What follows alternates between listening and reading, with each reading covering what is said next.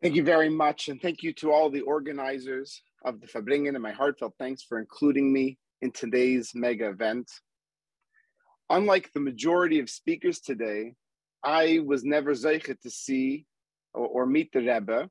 Simply speaking, my family, though clearly Jewish and proud of it, was not observant. So unfortunately, I can't share personal anecdotes about my experiences in 770 with the Rebbe like many of the speakers that have come before me. Nevertheless, some of the biggest influences in my life have been the Rebbe's shluchim and chassidim, who propelled me in the direction that I've now followed for many years. Moreover, Baruch Hashem, I feel very fortunate to now consider myself among their ranks. And I feel very strongly that it's my role to do as they do, namely to do everything that I can do to influence others and to hasten the revelation of Mashiach Tzidkenu. So I'd like to share with you some of those life-changing and affirming influences that I received and some of my experiences along the way. As I mentioned, I did not grow up in a religious household. In fact, I had never met Chabad before until I was in graduate school. And through a series of incredible Hashgacha Pratis, I found myself at a Pesach Seder at Chabad of New York University with Rabbi Dov Yona and Rebbetzin Sarah Korn. Having never met or heard of Chabad, despite growing up in Montreal and living for several years in Manhattan, I know, what rock was I living under? I found myself at this Chabad House Seder that would set the course of the rest of my life. This Seder was nothing like I'd ever experienced. It was not this long, drawn-out affair. It was a very to-the-point, very focused on action-based mitzvahs, made Kiddush, read the Haggadah, one by one going through the Magid until everyone was eating matzah. And while everyone was eating a delicious brisket, Rabbi Korn told a well-known parable, probably one that everyone here has heard many times before. The one about the man searching for diamonds, but coming home with chicken fat, schmaltz, which now in retrospect seems very, very apropos to a Pesach Seder. Little did I know at the time. And at the end of this well-known parable, Rabbi Korn spoke of the Rebbe's emphasis on the value of every single mitzvah and how every mitzvah that a person does from every single person counts and has tremendous value. And what's amazing is, despite having Jewish day school experiences in my youth, I never heard or understood something like that before. I was always led to believe that Yiddishkeit, Torah and mitzvahs, was an all or nothing prospect. If you weren't willing to commit to the whole thing, then every mitzvah doesn't matter. But rather, this life-changing idea that every single mitzvah has value, this was something brand new. And little did I know, I was learning one of the Rebbe's most fundamental principles that we seek to influence others with today. So right then and there, at the urging of Rabbi Korn, I made a achlata to start putting on tefillin after Pesach. My Zaydi Alav Shalom had purchased for me a pair of tefillin when I turned 13. And after that one time putting on the tefillin, I had never put it on since. In the years that followed this encounter, I've used this approach of the value of one mitzvah and every mitzvah being a diamond to the Aibeshter countless times with my students at Boston University. I was just speaking with one of them who, despite having come from a background where he was performing Torah mitzvahs before college, he had taken a moment to step back from things like tefillin and things of that nature. Anyways, Baruch Hashem, he continues to put on tefillin to this very day, and he just got engaged to a wonderful Jewish girl. And Mitzvah Hashem, I'll be doing their chasana in the coming months. Mitzvah gereres mitzvah. It wasn't long before tefillin turned into another mitzvah and another mitzvah. And after adding several more mitzvahs, I soon found myself at the Hadar HaTorah summer yeshivacation. Like many Balei Tshuva, I started questioning, what am I going to do with my life? Here I was in the middle of a PhD in theoretical chemistry. And I'm discovering this passion and this love for Yiddishkeit. So what should I do? Finish my PhD or come to yeshiva? So I remember vividly one afternoon during that yeshiva vacation, I was zeichet to sit down with Rabbi Goldberg, the Rosh Yeshiva, and sitting there in his gazebo up in upstate New York, he told me two stories that had a tremendous impact on me. One was the story of Dr. Yitzchak Bloch, aleph shalom, and the other one was the story of Dr. Yaakov Chanoka, aleph shalom. Both of whom, as most of you may know, were given explicit instructions by the Rebbe to finish their degrees and to excel in their respective fields. That their influence on others would come through their incredible achievements and them being a dugma chai in the rest of the world. Little did I know how apropos these stories would turn out to be. See, now I live in Boston, the city where Dr. Hanoka lived for many years, and I'm a professor at Boston University, a professor like Dr. Bloch. But Rabbi Goldberg didn't end his advice there. He added one caveat. He said to me that if I'll daven more and learn at length, then for sure, he said, Vaday shetatzliach, for sure you'll be successful. Though I'd already been studying, learning Chumash, Halacha, basics of Yadus, all the books that Rabbi Korn had given me and piled onto me to continue to start learning, my love affair with Chabad Chassidus started at this very important moment, my time at Hadar Torah. My Ivris was not strong, and my Yiddish was non-existent. And so when I returned to New York University, where I was studying for my PhD, I started learning Likutei Sichos in English. There was a copy of Likutei Sichos in English on the Chabad House shelves, and I started to learn. Moreover, following the Rebbe's instruction imparted by Rabbi Korn, that if you know aleph, you should teach aleph, I made chavrusas to start learning sichos with other students at NYU. Honestly, I can't say that I actually knew aleph, but the Rebbe says to start learning with people. Okay, I'm going to start learning with people. So a couple of months go by, and we reach Parshas Bereshis, and I received a tremendous shock. As we learned this sicha from Chelik Aleph, I discovered something incredible. In addition to the fact, the incredible sicha of Chelik Aleph, what I discovered through my years in college in upstate New York and all of my time at NYU, during which I did absolutely nothing that anyone would ever describe as overtly Jewish. From time to time, people would ask me, hey, you're a Jewish guy. Why don't you share with us a little bit about Yiddishkeit? Tell us something Jewish that you know. Okay, what did I know? I didn't grow up from such a background. But I remembered something I learned in elementary school. I remembered a little varter that I learned from an elementary school teacher in the Talmud Torah in Montreal. The teacher said that Parshas Bereshis has an incredible potential to influence the whole year. Why? Because we learned that Bereshis Bara Elikim is ever present. At every moment, at every moment in time, Hashem is constantly reinvesting himself into the creation of the universe. And that imparts upon us a tremendous impact. And I'm sitting here, I'm learning this sicha and Likutei Sichos, and there it was. The one thing, time and time again, when somebody would ask me to chazer a little bit about Judaism, the one thing I remembered from all of my Jewish experiences growing up, it was the first sicha in Likutei Sichos. That teacher, it turns out, though I didn't know it at the time, was a Lubavitcher, Rabbi Stiefel. And the year was Tafshin Nun Beis. And this one little bit of Chassidus was all that I remembered and all that had an impact on me in all of those many intervening years before I would come to the Seder at Chabad at NYU. Chassidus has a huge influence on a person, even if they don't know it. Many years later, after my wife and I were married, I remember we were in Eretz HaKodesh, and there was a certain person from my youth that I visited there. He remembered me when I was this young fry boy, and now here I am with a beard and a hat, and he was questioning me about why it is that I decided to start being Shemitah mitzvahs, and questioning. And finally I just said to him, I learned Chabad Chassidus, and it opened my heart. And the man took me upstairs to his private study. This was not a Lubavitch man.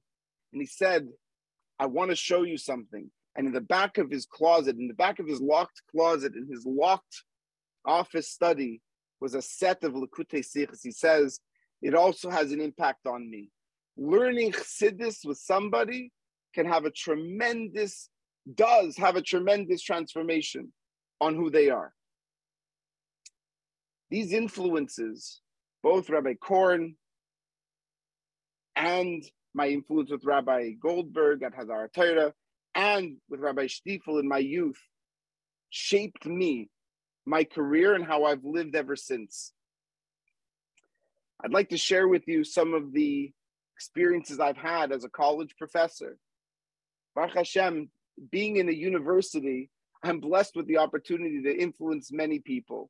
So let me share a few stories with you. I remember when I first came to Boston University for a job interview, and the story of that's similarly miraculous to how I ended up at that first Seder, but that's a story for perhaps another time.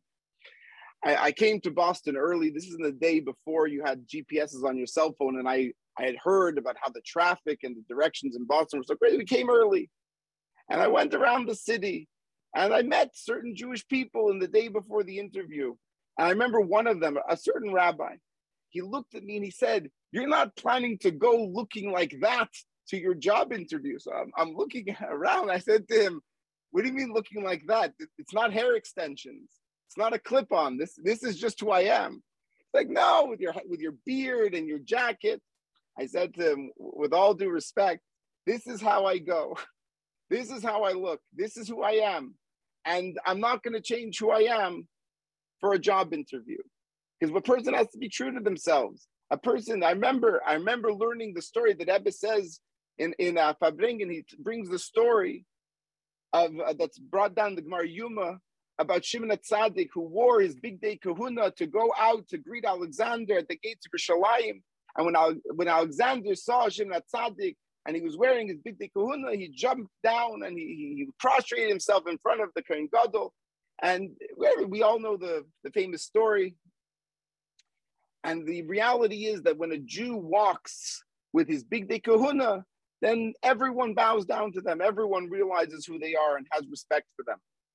So I went, and I continue to go. This is how I dress. I remember my first day in the university. I hadn't yet been on the faculty roster, so I was listed as staff. Professor staff is the most enigmatic person at any university. Anyway, so I walk into my first class, and I'm a complete anonymous person. So this class of 200 students, I walk in with my hat, my jacket, my beard, my briefcase. I walk to the front of the class, and I say to them, "Good afternoon, welcome to RN 375, Introduction to Mystical Jewish Thought." Everyone lost their minds, like, "Professor, I think you're in the wrong room." I said, "Oh, what's supposed to be here?" They said, "Oh, this is chemistry." I said, "I could teach you that too." Anyways, Baruch Hashem, I remember in that job interview, one of the things I was doing and preparing, obviously, learning Chassidus, talking to my mashpiyim, there was a letter in Igris that I was learning at the time, and the Rebbe was talking to an educator and about their role in education, reminding them that an educator has incredible influence and responsibility to impact the students as well as everyone at their entire institution. And so I remember sitting there in one of the interviews, and one of these professors was asking me these questions, and they seemed out of left field. Is it possible for a Jew to be a professional? Is it possible? I'm thinking to myself, okay, I'm a professional. What are you asking from me? I got the sense also that this professor happened to himself be Jewish. So after a few minutes trying to figure out what he was trying to get after, he told me, "My nephew's at a yeshiva in Morristown." I'm like, "Oh." He says, and he's not really in the world, the mushroom from Welt. And I'm like, "Don't worry about it. He's going to be fine. He's going to get a job. He's going to get married. Everything's going to be great." His nephew was living, from what I understand, his nephew was living in France, married, and he was coming to visit him. And one time, this professor comes to my office. He and I became very close. Mitzvah and whatever, we became very close.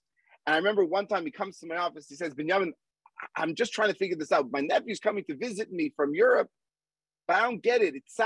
He says that he has to stop off first in New York because he has to go to a Beis HaChaim in Queens. Is that normal that he's stopping off in Queens on his way to? I said, it would be abnormal if he did not stop off in Queens on his way to Boston. Okay. Baruch Hashem, the influence a person can have, not just on their students, but on the people around them. When I left the job interview, honestly, I had felt a little bit discouraged. I thought, okay, between not shaking hands and talking to, and all the scheduling concerns, they originally wanted to interview me on a Friday afternoon. I had to tell them Shabbos, I'm not coming on Erev Shabbos to have an interview. Baruch Hashem, I got the job, and I've had an opportunity ever since to continue to help and influence many students, sometimes without even realizing it. In Tes Vav, the Rebbe shared a story that I think is pretty famous. I think Jem put it out. It was also in a book. Okay, the Rebbe shared a story. Said in a small town in America, a Jew looked out his window and saw a yeshiva bacher that was passing by on the street. And this bearded younger man with a yarmulke and tzitzis caught his attention. And he thought to himself, where is this young man from? Poland, Ukraine, he asked. And he was told, no, he's from Boston. And the man lost his mind. He said, a Bostonian with a beard, with payas, tzitzis. The yeshiva student walking by said that Rebbe was completely unaware of the impact that he had on this man in the window, who was inspired by seeing him to explore his heritage. And that man started keeping kosher and little by little do more and more mitzvahs. And to this day, the student has no idea what he accomplished. And the Rebbe concluded, in the course of your mission, our mission, you will teach the Jews whom you meet, but beyond that, you may achieve wonders by your mere presence alone. Fortunately, I've heard some stories. Students have come and shared with me even years later. Several years ago, I remember a student came up to me on their graduation day from Boston University, a student that never spoke to me. Sometimes I teach large classes, hundreds of students, and while I try to get to know my students, not all of them am I able to meet and get to know all of them. And a student came and spoke to me. He says, I never spoke to you before. You definitely don't know me. I want to share a story with you.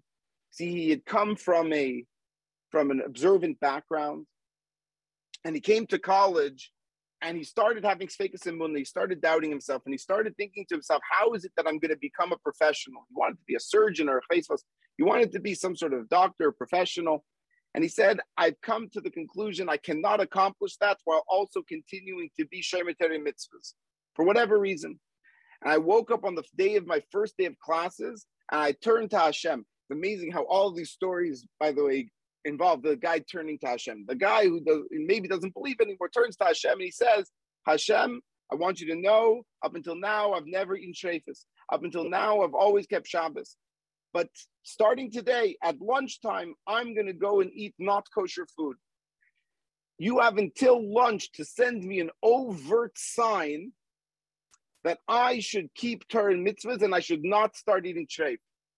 And he said, and with that, I walked into my first college lecture, general chemistry, and who's standing at the front of the room is you, Professor Abrams.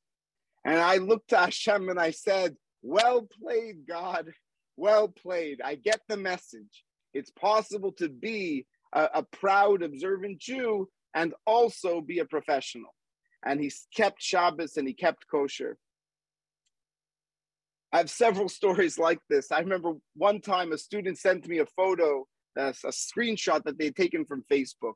I had been driving down Commonwealth Avenue, the main street in campus, driving my moped.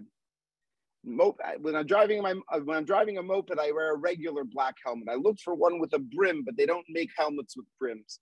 And I'm driving down Commonwealth Avenue on my moped, and my beard is flying in the wind. And someone snaps a photo of this, and they put it on the Facebook page. And the student comments, I'm so excited to be going to Boston University. Where else are you going to see an Amish riding on a moped? And so the next commenter says, I don't think the Amish are allowed to ride on mopeds. So the third guy says, stop telling the Amish what they aren't allowed to do. And the fourth one said, he's not Amish, he's a Hasidic Jew, and he's our chemistry professor. And I never knew that this happened until someone sent me the photo. Baruch Hashem, over the years, I've been zeichet to send many students to the Chabad house. Rabbi Posner and Mrs. Posner do an amazing job in Kenmore Square. I remember one Shabbos, I sat bringing with a guy, with Rabbi Posner, till 2, 3 o'clock in the morning. It was Shabbos. And this was a student that was just visiting. And at 3 o'clock in the morning, he said, I have to go. I have a big dancing competition tomorrow. I said, forget dancing, stay here. And he said to me, no, you don't understand, Rabbi. I'm a big dancer. I said, what you don't understand is that I used to be a dancer too, I told him. I proved it to him. I said, now you have to stay. In the end, he didn't stay. But 2 years later, he sent me an email, a picture of him with a hat and a Gemara and a wife. And he said, that Shabbos changed my life. When I saw that this is what is truth, I decided to be more connected and more invested in my Yiddishkeit. Recently, I received an email from a student asking to be excused from class on Yom Tov. Who are they writing to? What the student didn't realize is that every year I meet with all the Jewish students who are interested in meeting and explain to them how to talk to professors about Yom Tov and getting off from classes. And I drafted this email that students could customize to send to their professor. Dear Professor so-and-so, my name is this. And this is Yom Tov, I can't Isser Malacha, yada, yada, yada. And they changed the dates and they sent to the professor. This is the first time I had ever received my own email from a person I had never met before. My students were influencing other students. And now they were sending me an email being proud to be Jewish, not coming to class. Of course, I wasn't going to be there either. So of course, not a problem. One of the Rebbe's goals is that we should all be educators in the most positive sense, and that we should all be leaders. This is the message that guides and motivates me every day. Whether it's jumping in a van with a group of students on Mitzvah Shabbos Kodesh to go to Slichas in 770, which Baruch Hashem we do every year, or going to the Chabad on campus Shabbaton, taking groups to the aisle. Okay, they usually take me and I bring along the way, or learning with students in my office. As I sat in my house this Shabbos afternoon with a former student and his young son, I thought about how privileged I feel to be able to work with so many Jewish students and to have the opportunity to influence their lives. Like so many people, like so many Chassidim and Shluchim have influenced me. And so I want to take a moment to remind everyone that this all started with a single mitzvah, me putting on tefillin. So I would be remiss if I didn't encourage everyone to go to onemitzvah.org/sign up and to sign up to make a achlota for one mitzvah. And if you're already doing a mitzvah, so send that email to another person. And shliach is shliach, and every single person should add a mitzvah, because mitzvah gerer is mitzvah and schar mitzvah, and every single one of these, there's no end in it, because it creates another person who will go out there and inspire others. I want to thank the organizers for inviting me, giving me the opportunity to bring with all of you today. And now it's time for me to go put on tefillin, because Baruch Hashem, I haven't missed a single day since that first encounter with Chabad, and I don't plan on starting anytime soon.